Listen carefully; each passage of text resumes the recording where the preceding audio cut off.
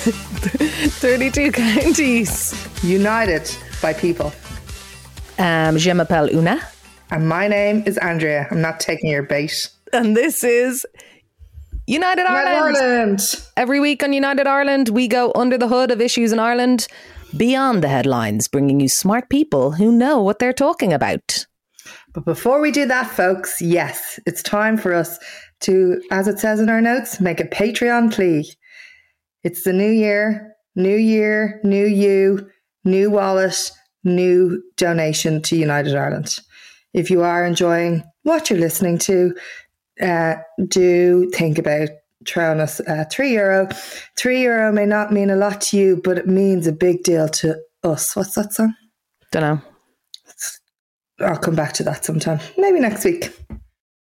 So you go to patreon.com/United Ireland, and for just 3 little blips a month, you can make us happy, support this podcast, and keep us going. And psychologically and professionally. Correct.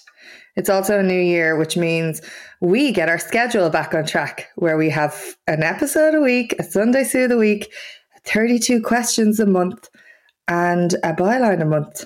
And we have a new series coming soon. More to be announced on that. It's a very exciting time to donate not donate, pay for the content you're fucking listening to. That's lovely, Andrea. That's a bit harsh, wasn't it? Thank you to all you beautiful supporters who are already paying for the fucking content. We value you, we love you, and we congratulate you on your good taste. What are we talking about this week, Andrea? This week, we are talking about new year, new you. No, that can get in the bin. Piss off. Literally every radio station I've been listening to has been flat out new year, new you, what you can do, what you can change. Like, smash those goals, lean into the grind, absolutely piss off. So instead, we have Conor Creighton, who is the king of meditation, to tell us how we can maybe lean into same us in January. Yeah, lean into leaning out, I say. On a leaning tilt. Okay. But before we get all namaste up in your ears, it's time for the State of the Nation.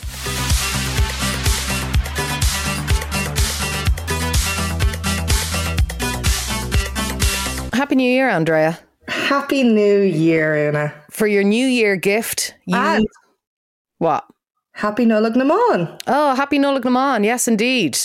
Well, your present from the Irish state for both the New Year and for Nollaig na Mán is 8 cans of Druids for €19.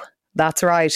Minimum pricing for alcohol came in on January 4th, dealing a body blow to anybody who wants to pay for alcohol the same price that you would in other places. Our alcohol is already really expensive, but now it's even more so. This is to combat problem drinking, apparently, and binge drinking and things like that. But as we know, prohibition doesn't work. And if cost was an issue in terms of getting wasted, then nobody would ever buy any drugs or booze. Certainly not in Ireland. Yeah, it's really indicative of how popular that cheap drug cocaine is. And I've heard. Now, I'm just total, like, I have to admit, before this came in, January 4th, I went to Tesco and I bought like crates and crates of Heineken. I'm not even drinking in January, but I was just like, I'm not going to be fleeced now by this. I think it would make sense if some money was going to mental health services or rehab beds. That's a really frustrating narrative that is around it, that people are like, it's actually to save the HSE money because so many problem drinking is because blah, blah, blah. This will stop that. It's like, well, A, it won't. It's been proven time and time again. B, the money is going to supermarkets or who sell the booze. So it's not being invested into anything that will help problematic drinking or save any money long term. It's just a profiteering racket, essentially. Now, they did follow Scotland's lead on this, and I think that they're saying, oh, it's kind of working in Scotland or something. But no, Scotland are going back on it. Oh, are they? Yeah. I think I was about to say that I don't see it lasting because I think that when people kind of realize, come out of the fog of January and realize, oh my God, something that has basically been so expensive, even though our tax is so expensive on alcohol already, and our duty tax and all that kind of stuff, which doesn't necessarily impact the amount we consume. So it's already expensive. This added expense may not make the gains that they need, and they'll probably have to go back. We hope. On that, just a little reminder that the consultation on the review of alcohol licensing closes on the 21st. So you have 15 days to complete your thing. Little survey. Go to the Department of Justice website and fill that in. What else is happening, Andrea? Schools have dominated the conversation for the last week. It's been so annoying to follow, and I don't have kids, because all the things that teachers and principals and everyone has been asking to make schools safe have been asked for years and years and years, and then suddenly it's positioned that unions and teachers are pushing back on school opening, which is obviously very important for so many reasons. But because no mitigating things have been put in place, and the announcement that they were all still going ahead as per, with no changes or no protection or no reasons to close windows when kids are sitting in their jackets freezing, went ahead before the meeting with with the unions and Norma Foley, and even things... Future Taoiseach Norma Foley. Oh, jeez. Even things like she agreed in the meeting that teachers would be provided with ventilator masks, and then when they went for clarification, the unions went for clarification, it was like they have to apply to the board to get funding. So it's like you're waiting for this disaster to happen, and it looks like it's the schools who are responsible rather than the Minister for Education and departments not doing absolutely anything to make them safer. What else is happening with regards to the pandemic? Well, okay, this is hopeful. Most people in ICU, which obviously is bad, but they're in there with Delta and not Omicron, which is a good sign of where the virus seems to be journeying. And obviously, I want to put the caveat in that it's too soon to make a call on what's going to happen and the long-term effects, but it is hopeful that it's going in the right direction. Now, we will not talk about the new variant that is emerged of flu and COVID today. We'll wait till that gathers a bit more speed. But right now, it's quite hopeful. Yeah, I think that at a time where so many people, hundreds of thousands of people were contracting COVID over the past month, that perhaps we may be we know we're in a different place, but maybe we're in a hopeful place of actually properly emerging from this and learning to really live with it as we do with other viruses and that kind of stuff. So fingers crossed, lads, fingers crossed that we'll be out of the woods in 22. In England, farmers are going to be paid to rewild the land. It's the only way for us to live and for the future to happen, is to start rewilding. And the only way that's going to happen on farmland is if people are paid to do it. We need to do this in Ireland. Big time. And get wolves. Yeah. Bring back the wolves. The trial of the century, Golfgate, has kicked off in Galway this week. And people will be baying for blood, of course. It seems to be the general way that things go.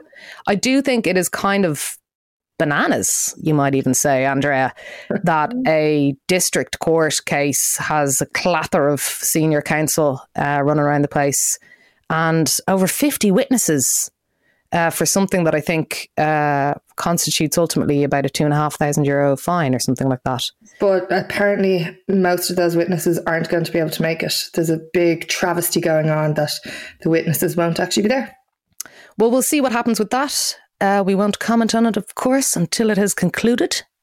But now let's go within and journey away from the relentless, unbearable expectations placed on us in this month of January and just ease off a bit. It's time for Conor Creighton.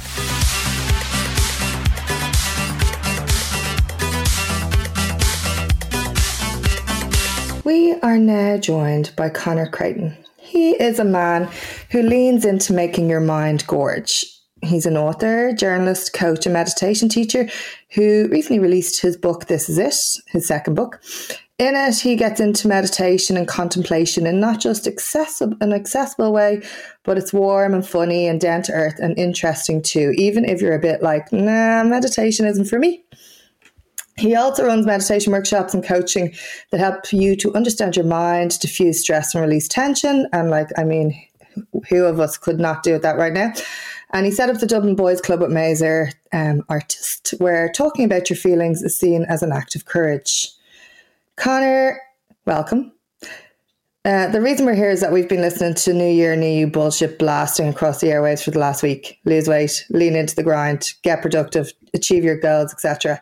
And whilst there's absolutely nothing inherently wrong with any of those things, one of the posts you shared this week really resonated with us as an antithesis to all the pressure people are putting on themselves right now.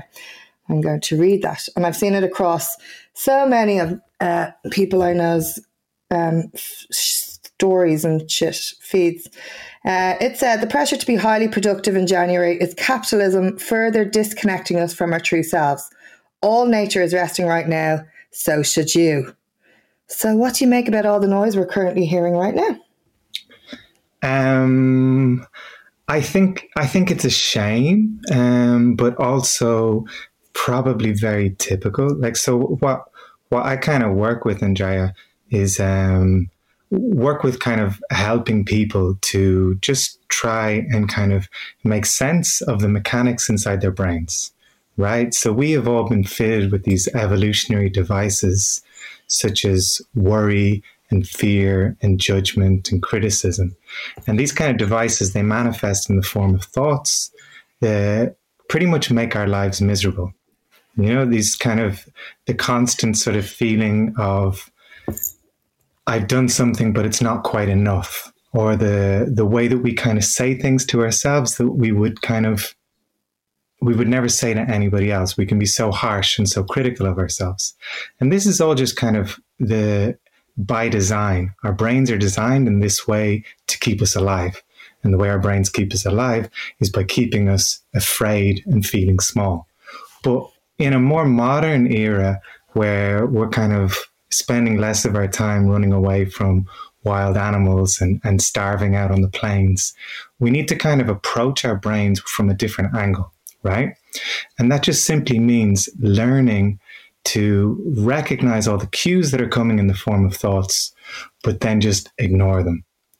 And the problem with what we have at this early stage of January and the kind of the barrage of kind of pressure that's placed on people is just very much that kind of, I think it's the effect of our internalized capitalist monologue that's just going off like an alarm in our head. And this is, this all just stems from a place of fear and a place of anxiety. And I think that kind of probably the most useful thing we can do for ourselves at this stage is kind of tune into what our real needs are. And if we look at our real needs from the point of view of how everything else in nature is behaving right now, then our real need is just to calm the fuck down and rest and relax. Conor, I often get, I totally hear what you're saying there, music to my ears, but I get caught between two stools of trying to convince myself that I don't have to keep putting pressure on myself all the time and go with the flow and be chill. And then also, if I don't have a structure or some kind of plan, I feel very at sea and rudderless and I start to panic. How do I bridge these two conflicting needs? Yeah, you kind of dropped out on me halfway. I think the internet just went, but I know that question very well. And I think it's about, Una, um, so much of the work of kind of understanding yourself is really about clearing up all the garbage that's in your head. So we're all programmed in a certain way. You know, we grow up in this society, and we have a kind of, like I sort of mentioned, you know, there's an internal capitalist programming that's inside us all. We get taught this from the youngest of ages, to be competitive with other people in our classroom. You know, we get taught that it's sort of, we have to be out there on our own, rather than how we can exist as a sort of an interdependent society. And there's so much of this kind of internalized pressure that is just counterproductive. So I think it's really what meditation is. And I mean, you don't even have to meditate to do this. You just have to sit down and kind of look at the results of your actions. It's about kind of discovering, okay, when is my productivity enjoyable and enough? And when is my productivity just feeding into a form of self-hatred? Now, there are many forces in our society that try and turn us against ourselves. You know what I mean? I think like there's many we see that in the form of media. We see that often at like different political levels. We definitely see it kind of in the online world. There is a sort of a sense that we are, or there are forces that would like to disempower us, and they disempower us by making us feel that we are never enough, that we can never actually relax and enjoy ourselves. I remember, it's kind of funny, like I remember I had a fantastic conversation with you once, Andrea, and we were both sober. And I remember I ran already. I don't believe this anecdote. I remember I was just thinking of this before it came on. I was like, I had this chat with you, and we were chatting about your Tropical Popical. We were chatting about your salon, and I asked this really like stupid question. I said, "Are you going to open up another one?" And I think you turned to me and you said, "No, I hate this idea of always building and trying to do more and not realizing when something is enough." And I think that was very reflective of kind of like the mania that so many of us have, that we don't have the confidence and perhaps the levels of self-love enough to say, actually, this is enough. And I think I've done fantastic. And I always remember having that conversation with you and thinking, oh yeah, I wish I hadn't asked Andrea that. I wish I just celebrated the fact that you've done something rather than saying, what are you doing next? Do you know what I mean? Yeah. So, thank you. I just think I'm great. I'm only joking. I am wondering then, with all that, and I have the image of Eckhart Tolle's voice going, release the thoughts and just watch them because they are not you. You is the self and all that jazz, which I'm obsessed with. But also, how do you then approach the January vibes when everyone's kind of like trying to be the best version of themselves?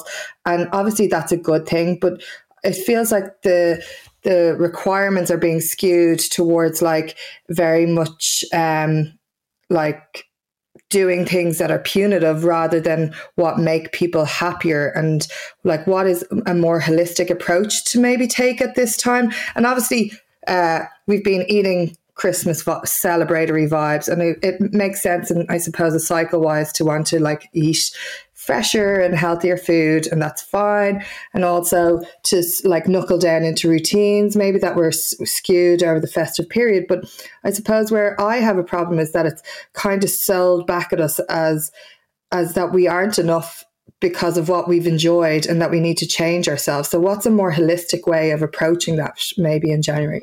Yeah, well, I think there's two prongs that you can go at this. I think one is the kind of the realistic way, and then the holistic way, right? And I think the realistic way is when you look at like, okay, who are these people who are saying that you need to do this?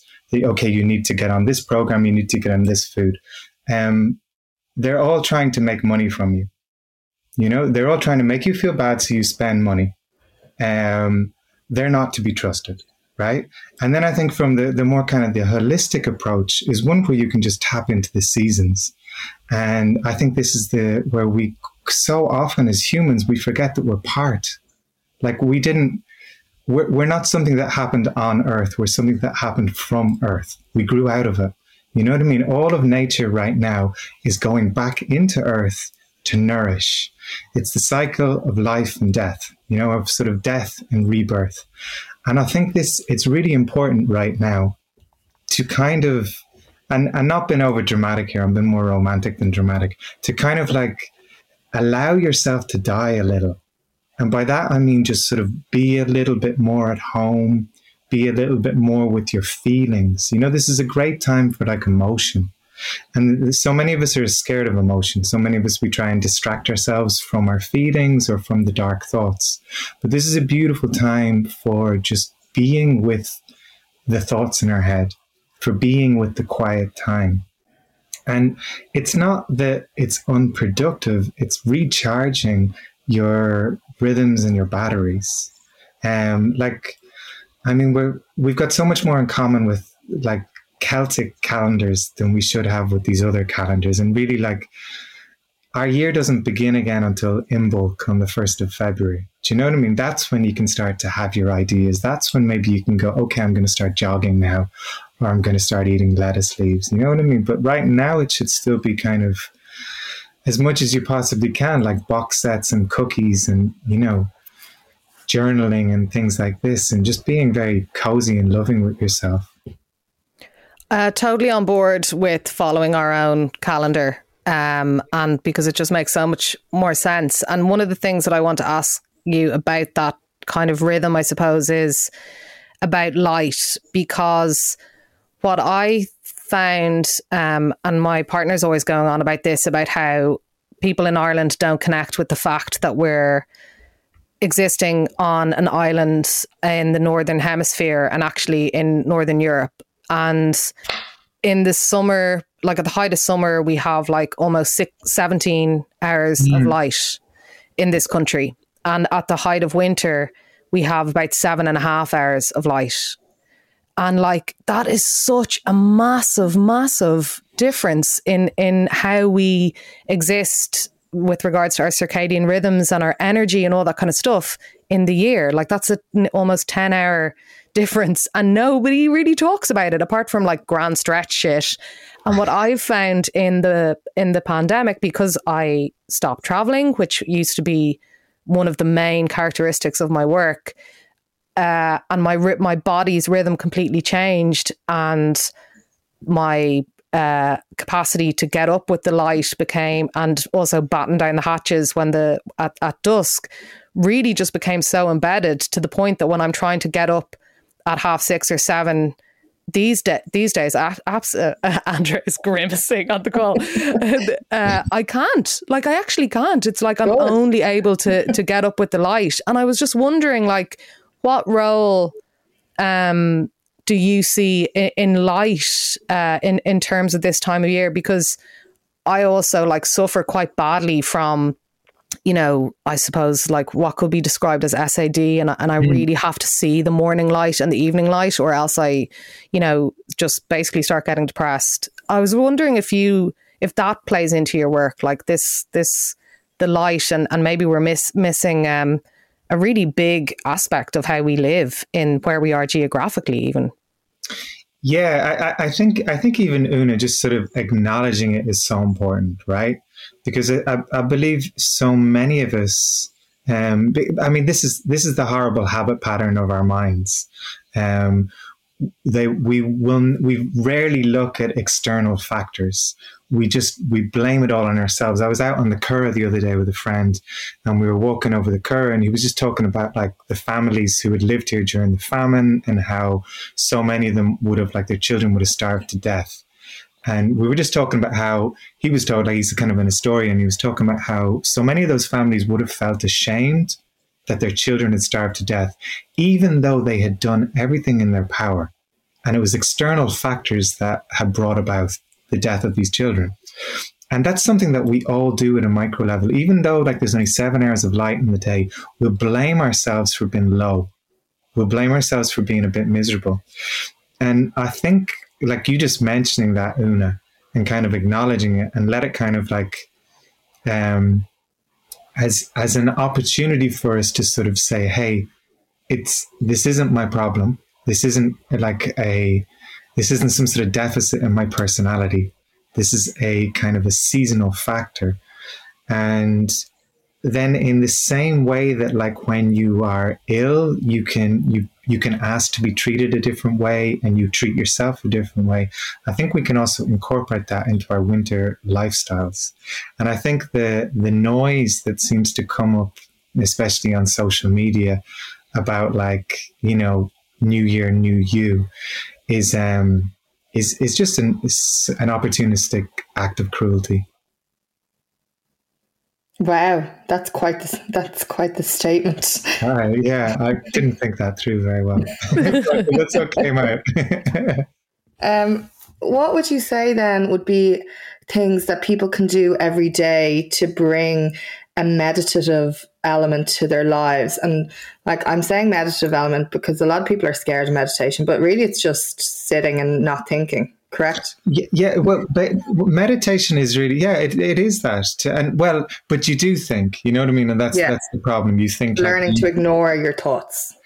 Yeah. And it's really like, for me, meditation is just a technique for discovering the mystery of you. You know what I mean? We really don't know who we are. But we have an inkling. We're very curious as to what might be there. Like what is kind of, there's something more to us than just school, work, a few great nights out, and then death. Do you know what I mean? There's something a little bit more. There's something magical to us. What is it? We're all really gods.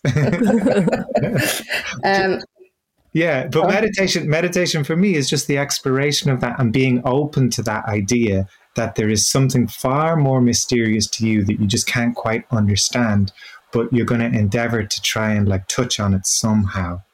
And so what I think what kind of this period of time, what can be really useful for people is just to incorporate this sort of sense of like intentional contemplation into your day. Like, you know, that like kind of, I'm sure like in our old ancient times on this island, the winter was probably a time of great dreaming and imagination, you know, and I think it's John O'Donoghue who used to write about like, you know, the Celtic dream world, you know, and this idea of like this would have been a time of imagining and creating and sort of storytelling and stuff like this. So I think like from just a simple point of view, like using this time for being quiet, for deliberately going inward rather than just being jolted by a sudden like fear. You know, actually setting aside time, like, oh, I'm going to be a little bit more quiet now. I think that sort of honors the season a lot more. And a practical way, I suppose, of that is turning off from social media, turning off from screens, doing things that are knitting or like contemplative, whatever that word is.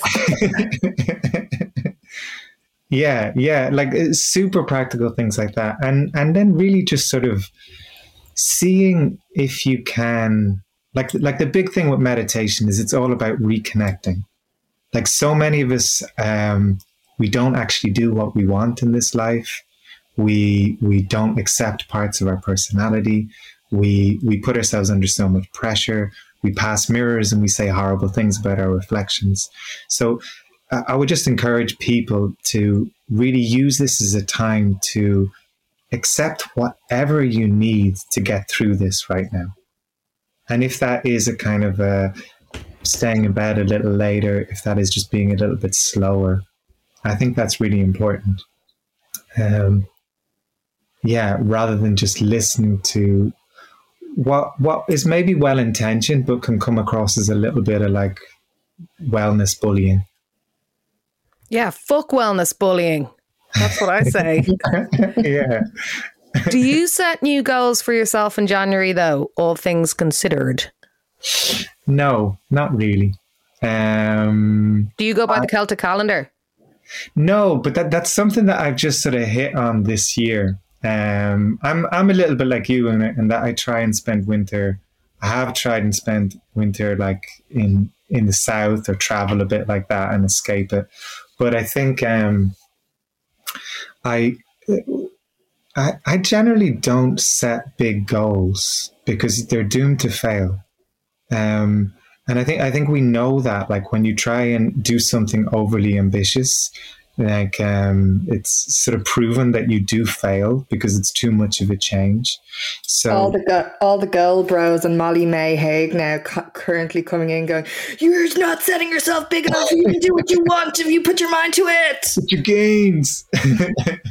Like, it's sort of like, even with meditation, do you know what I mean? Like, I get lots of people coming to me for meditation, and the first sort of meditations I'll prescribe them are just like 5 minutes, and sort of, and not even every day. I'm sort of like daily-ish, and just to sort of, because we don't change dramatically unless we've had some sort of health shock.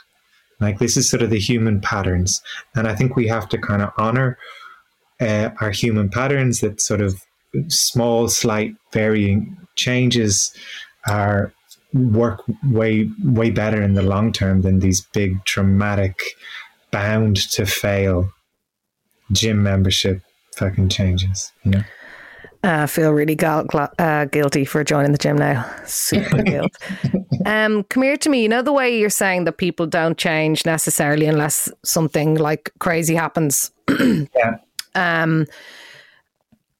Are you noticing in your work that actually happening, considering the context of the pandemic? Because what I'm seeing all around me now, this is partly underscored by the housing crisis, obviously, and everybody has all their reasons for change, but loads of people quitting their jobs, loads of people moving location, be it to different parts of Ireland or outside of Ireland, etc., etc. That just seems to be happening like crazy right now. Are you finding people coming to you in that vibe? Totally. I think there's been an outbreak of self-love in the last 2 years, and it's phenomenal, where people are just been like, fuck this. I can't. There's a lot of people who've fallen through the cracks, and I hope that we're going to find ways to like bring them back. But what I have noticed is just like a little bit of a renaissance happening, where just conversations that I'm having, and Andrea was even talking about, like, you know, the boys club that I do with Mazer and stuff like that. And like, I don't know, like, we have these meetings, and the language that like straight dudes are using amongst each other, the supportive language, are kind of the depth of caring that I noticed between us. I'm just like, this wouldn't have happened 5 years ago in Ireland. Like, I've been running boys clubs for about 6 years, and it's always been like herding cats, you know, like trying to kind of like, hey, let's be vulnerable together. And it's just so difficult. And one thing I'm noticing now is, first off, yes, men are opening up to a whole new language, but just in general, like, it's wild. People are talking about energies, you know, people are talking about like leaning into things. People are talking, and these are just not people from the wellness industry. This is just the populace in general. Like, I even saw something where there was some government directive where they were advising meditation. I mean, like, it's kind of, somebody showed me that, a friend I was with the other day, as a kind of as a way of kind of dealing with pandemics. I mean, there's probably better ways that the government can be like dealing with pandemics, but I think the fact that the government are kind of mentioning sort of hippy dippy shit like this shows the people are really ready for some sort of a spiritual renaissance, and people are really coming back to self-love. And that makes me very excited to be in Ireland, to be honest. Does that also show, though, the commodification of things that are actually super helpful, and the kind of the gentrification of psychological wellness? Like, because some people would have the opinion that the wellness industry writ large, which is like whatever multi-billion-dollar industry globally at the moment, is like a series of mechanisms by which people just pay for more stuff so that they can cope underneath the destructive rhythms of capitalism. Yes, and that's such a beautiful way of putting it. But ultimately, like, I think I think like kind of if we look at the cycle of capitalism, I mean, capitalism by its very nature must eventually destroy itself.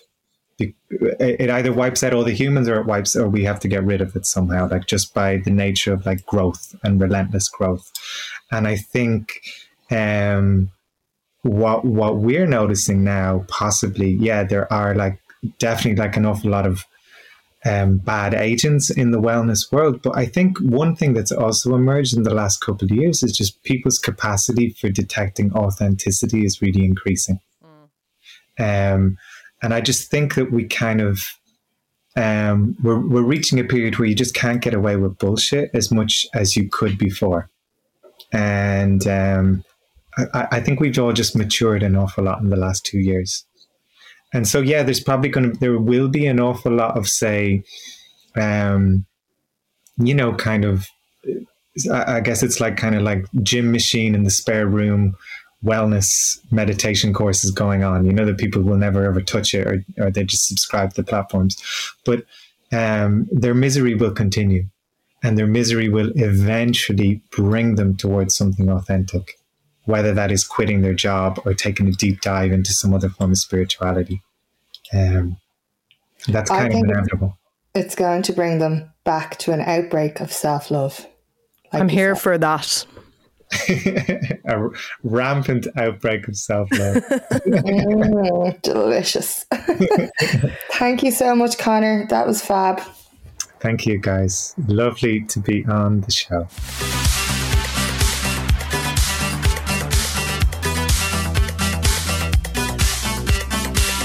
Feel very calm after that outbreak of self-love in the post. Well, get ready for me to ruin that right now. It's time for Get in the Sea. Come on, Andrea. What's getting in the sea? 3 things are getting in the sea. First of all, Operation Transformation. There's been a conversation going on about this for a long time in, I suppose, more, I don't want to say body positive, body neutral spaces.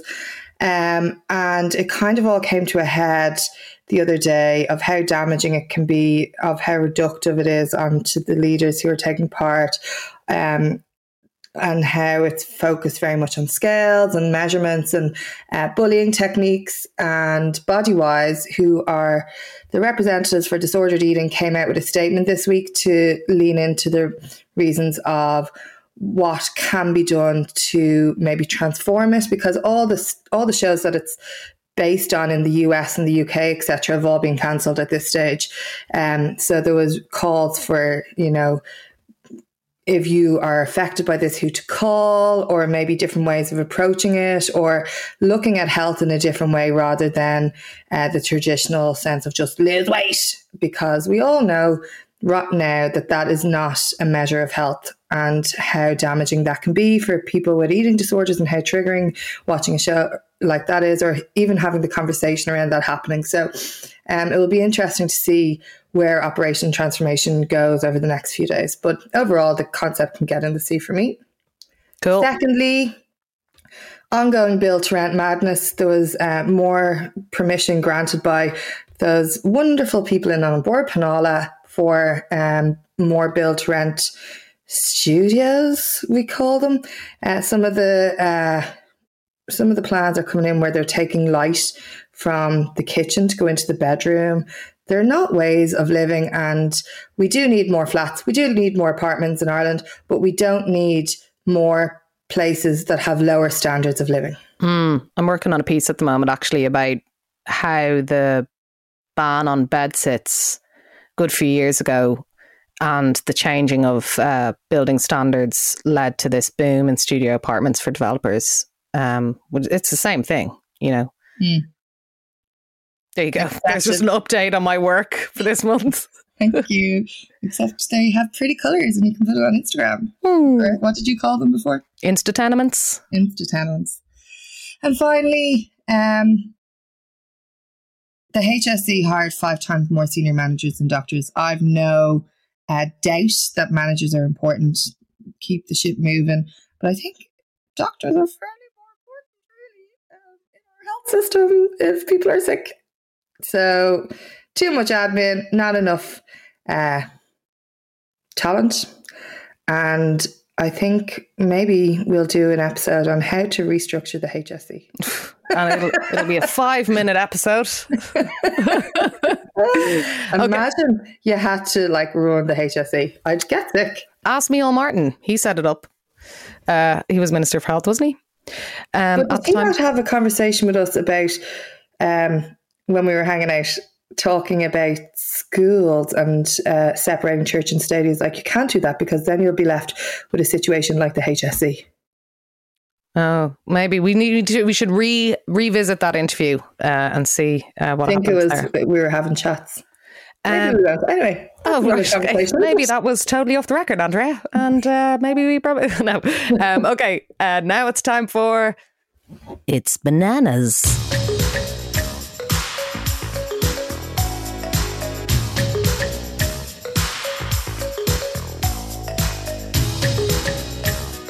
So this is so bananas in so many ways.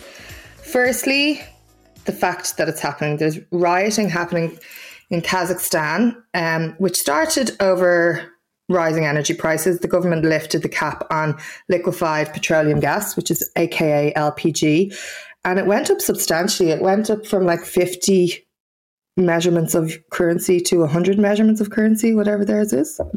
That's not very knowledgeable. But rage and kind of disquiet has been building for a long time over quality of life in Kazakhstan. It's not great. But as part of the riots, dozens have been killed overnight. A soldier was beheaded. It's absolutely atrocious what's happening. But the interesting thing is that Kazakhstan, as where all these war efforts kind of happen, because Russia's now coming in to keep the peace, which is interesting. But it has vast mineral resources, with 3% of global oil reserves and important coal and gas sectors. So it's kind of weird that there is such a problem with accessing energy supplies. So despite being a major oil nation, Kazakhstan has regularly faced LPG shortages because producers got a better price exporting it and not selling it to the people who live there. But also the thing that is actually bananas about all of this is that it's hard not to link Bitcoin mining to what's going on there, because 18% of Bitcoin's hash rate is in Kazakhstan. So that means like 18% of all mining and transactions take place there. So is there loads of like server farms and shit? Yeah, so like it is a huge kind of industry, and they're using up so much of Kazakhstan's energy supplies. And like Bitcoin's global energy footprint is 117 TWh per year. What is that? What's terawatts? Mm-hmm. Only slightly smaller than Argentina, that has a population of 45 million. So there is a really big question over, like we've had over for a while, but like the energy usage of Bitcoin. And now we're seeing what's happening in a socio-political way of the repercussions of that. I mean, data and energy and the internet and energy and crypto and energy and blockchain and energy and all that kind of stuff are just going to become more and more pertinent. I saw we'll be coming back to data centers soon, because obviously EirGrid kind of brought in this moratorium, like a case-by-case basis for data centers being built in Ireland. And then Martin Shanahan from the IDA kind of intervened, apparently, according to reporting in the Business Post, and has changed that. So I don't know who put Martin Shanahan in charge of EirGrid or of our electricity supply, but that seems bizarre. And also, there was another report in the Business Post that I was looking at. I know that Business Post is just like the weekly doom of Ireland, but it's a great paper. But Ireland was competing for this massive new Intel plant that was actually going to bring loads of jobs to Ireland, etc. And it looks like now that Ireland isn't going to get it. And one of the reasons apparently is because of concerns over energy constraints here. So it's so crazy that these data centers are being built that provide no jobs, no tangible jobs beyond bolstering the infrastructure of tech companies, and that their proliferation is now impacting larger industry that would actually provide jobs here. So this kind of conversation about how we need data centres to underscore employment in Ireland is nonsensio. So we'll come back to that. But now, turn that frown upside down, Andrea, because it's time for our fave bits.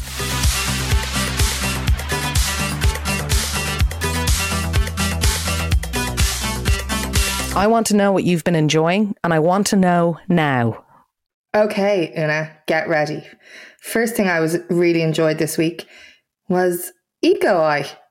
Now, I have not watched it in a long time, and it was a brilliant, brilliant show. It was a show, the first episode was about changing towns and what's happening and how we can how we need to look to visionaries to bring towns back to life because of dereliction, because of speculation, because of empty buildings, because of people moving out of towns, amenities not being in them. And it was just a really well put together show with a lot of good contributors and really kind of laid it bare in a really easy to access and like, what's the word I want to say? Comprehend. Work through and whatever. Digest or whatever, I would say definitely have a look back on that episode of Eco Eye whilst drinking a traditional cocktail of champagne, a champagne cocktail, if you will. And this is not a tricky one, but I was like, yeah, obviously there's loads of champagne cocktails, there's Bellinis, mimosas, but I was watching Casablanca on Christmas morning and they kept ordering, hey, I'll have a champagne cocktail. I was like, what are they ordering? Like, is it just a generic one? And when I Googled it... French 75 or something. What was it? It's the most delicious drink ever. It is a maraschino cherry with maraschino cherry juice, brandy, some bitters, topped with champagne. Holy moly. It is chef's kiss. So I think everyone should lean into them. What about an El French 75? Yeah. No? Gin and champagne? It's just... I love cherries. Mm-hmm. I love brandy more than gin. Gin kind of catches in your throat. So it's kind of like a sweet hit, but then that also hits you in the gut with the brandy. What about a Kir Royale? Yeah, that's nice, but it's just not as good as this. Okay. It's a traditional champagne cocktail for a reason. Okay, cool. I'll stop naming it. I have choice prize nominations there, but I'm going to leave them for you. Dancing with the Stars is back. I am absolutely buzzing. I will miss just... What is wrong with my brain today? Very excited for Dancing with the Stars. It's an absolute buzz. Escapism at its best. Bit of glamour, bit of crack, loads of dancing. What's better than that? Maybe perhaps Deadly Cuts on Netflix. It is such a good show or film about hairdressing in Dublin. And it's also kind of like a study in what's going on in the city at the moment in terms of Dublin City Council and murders and hairdressing shows. It's just a brilliant film. That's basically the three things that are happening in Dublin. They are the three things, but like, have you seen it? No, but I will watch it tonight because I didn't know it was on Netflix. I missed it in the cinema. Oh my God, it's so good. And also, my fave bit this week is realising that the actresses and Just Like That are 1 and 2 years older than the characters on The Golden Girls in the first series. Fuck off, really? Yeah. What I think is really interesting about that, someone pointed it out on Twitter, but what's really brilliant about that is our changing kind of approach to aging and what that means. And I just thought it was a really poignant thing to note of how media has changed and how our approach to and our thoughts on aging are changing. I caught up on the most recent episodes last night and I continue to enjoy it an awful lot. I know you've now turned against it for some reason. Yeah, well, not for some reason. Do you know what the reason is? What? And I've obviously been debating Is this it your for a while. homophobia? Yeah, I'm absolutely against homophobia. Well, it's Carrie's fucking attitude. The way she spoke to Miranda, you let her down when you sent sorry for any spoilers. So, okay, spoilers for And Just Like That. Spoilers are coming. Okay, don't listen to this bit.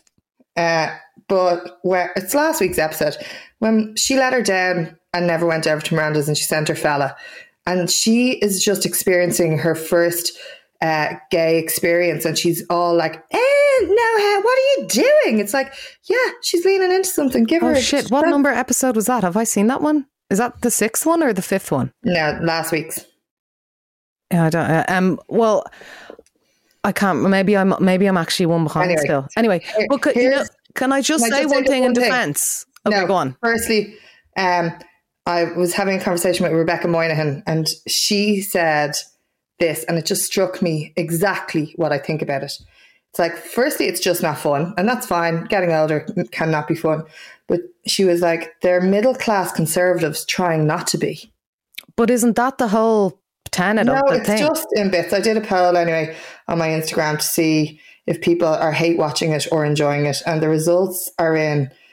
And they are 59% are hate watching, 41% love it. Well, I'm in that 41%, and I'm going to I'll move on from it for a second into my fave bits, because I was going to put it in my fave bits, but I knew you'd give out to me. But no, it can be totally your fave bit. I get it. I obviously will still appointment watch it every week. I think that the tension about them trying to navigate changing attitudes, etc., even though it's very heavy-handed and very clunky in places and just cringe in other places, I think it has merit in a storyline.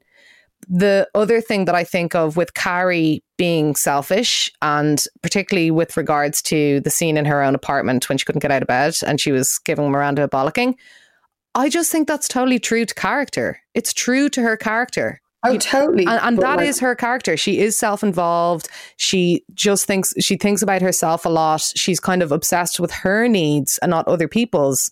But that's just her character.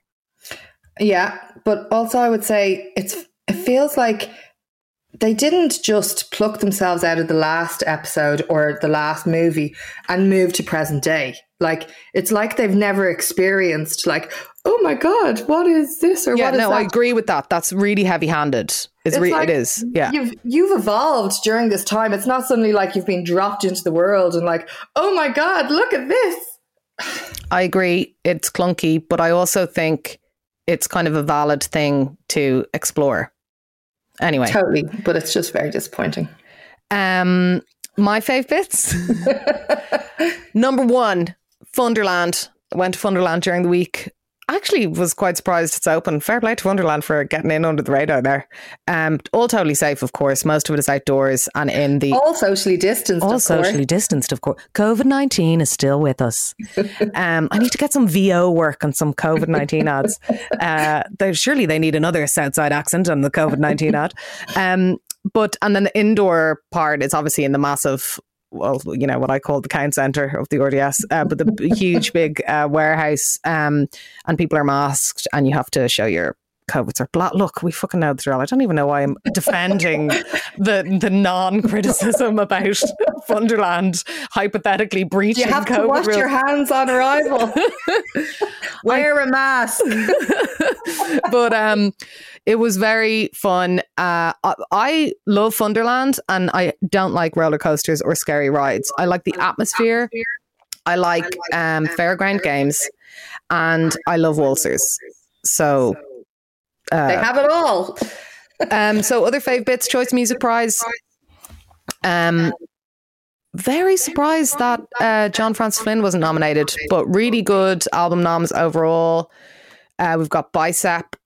Yahoo! Absolutely amazing. It was very album. similar to last week's music section that you did also, I have to say. It was, right?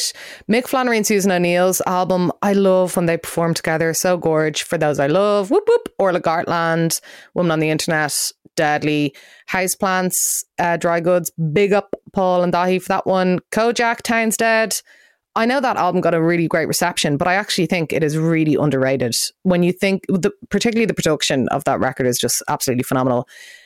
Elaine May, Yahoo! For Home, Saint Sister, Where Should I End? What an album. Delish. They're so good. Oh, that record is just perfection. Gorgeous. Soda Blonde, great band with Small Talk, and Villagers, Fever Dreams.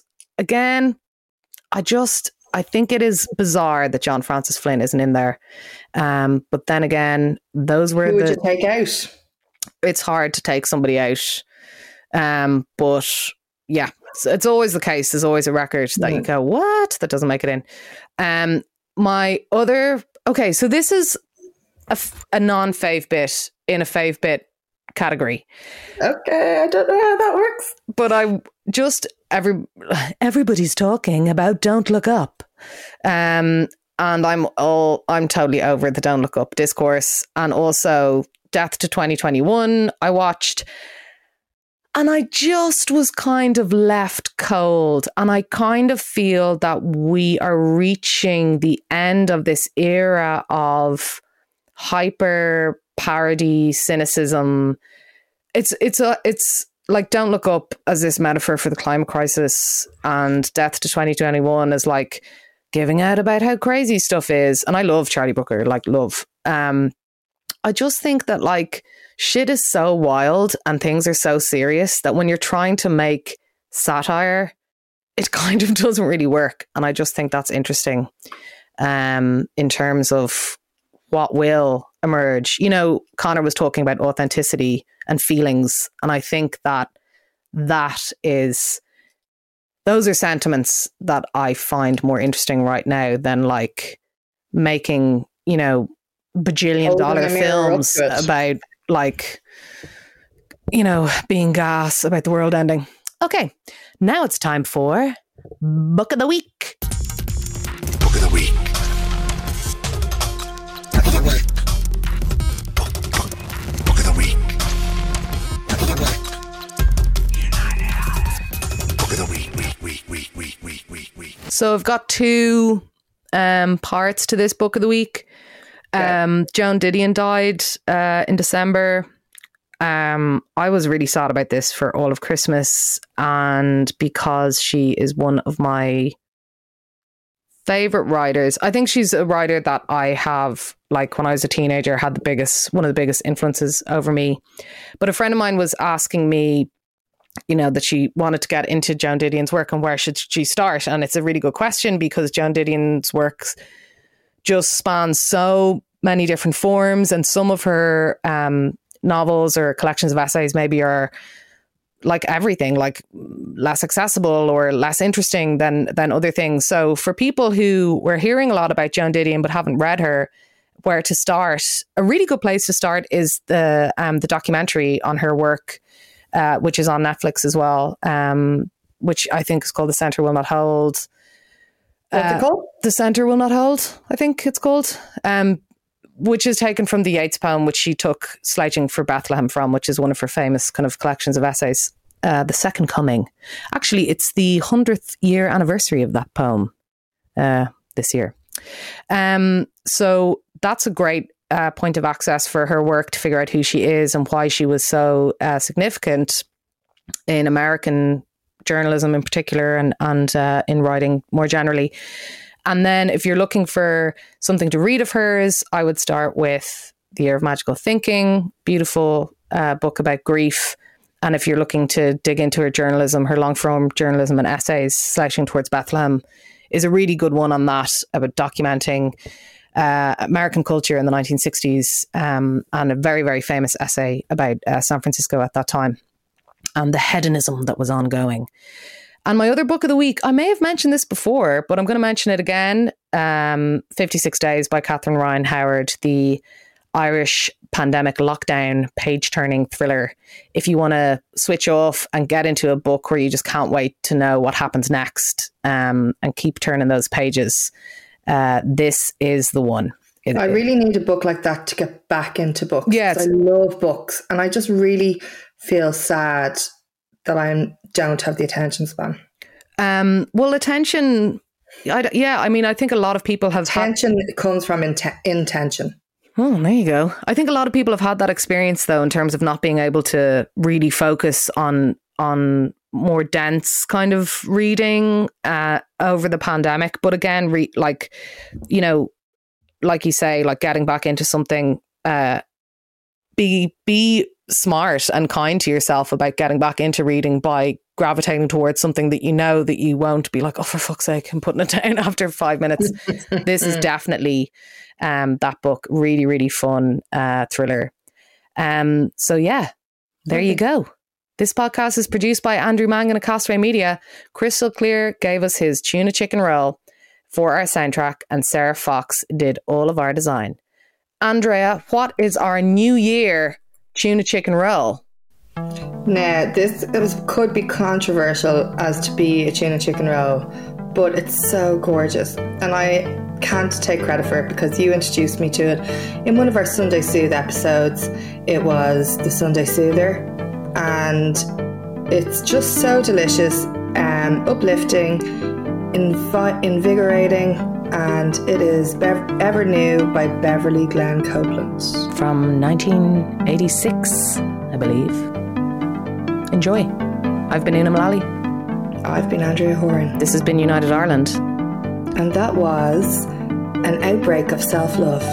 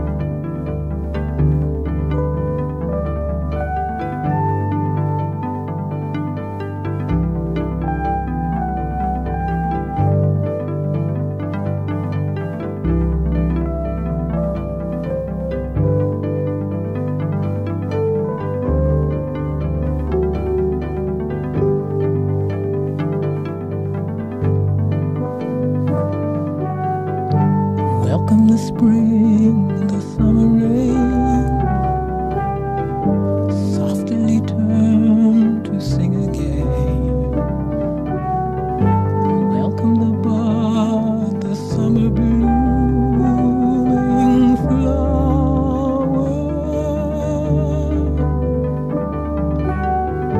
Welcome the child whose hand I hold. Welcome to you.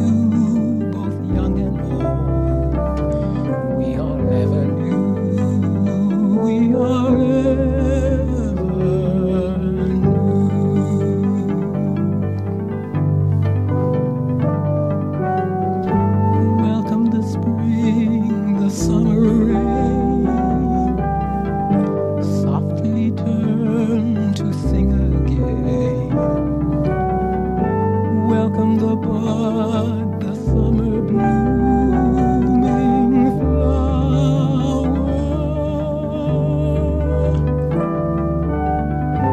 Welcome the child whose hand I hold. Welcome to you, both young and old. We are ever new. We are ever new.